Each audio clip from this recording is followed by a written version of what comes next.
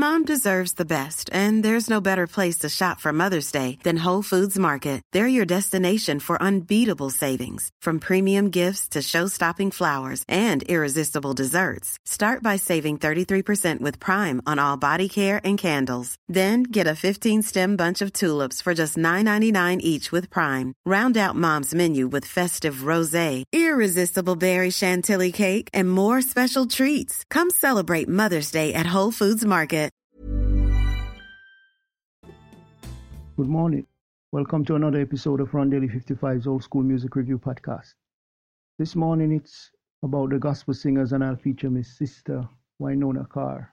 Really beautiful Miss Sister Wynona Carr. She was born on August the 23rd, 1923 and died May 11, 1976. She was a gospel, R&B, and rock and roll singer, songwriter, who released gospel records from the late 1940s to the 1950s. She later tried out other genres of music, but was injured when she contracted tuberculosis. After further failures on separate labels, she faded from the music scene and died in 1976. But her music has since gained a following with release of a CD composition.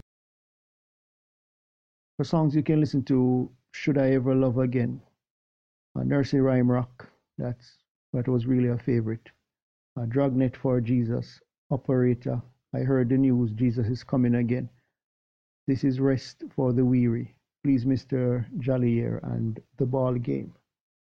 She was known for the genres gospel, R&B, and rock and roll, and she originated in Cleveland, Ohio, the U.S. Born Wynona Mercedes Carr. So until next time, hope you have a great day. Remember, God loves you. Jesus is the only way.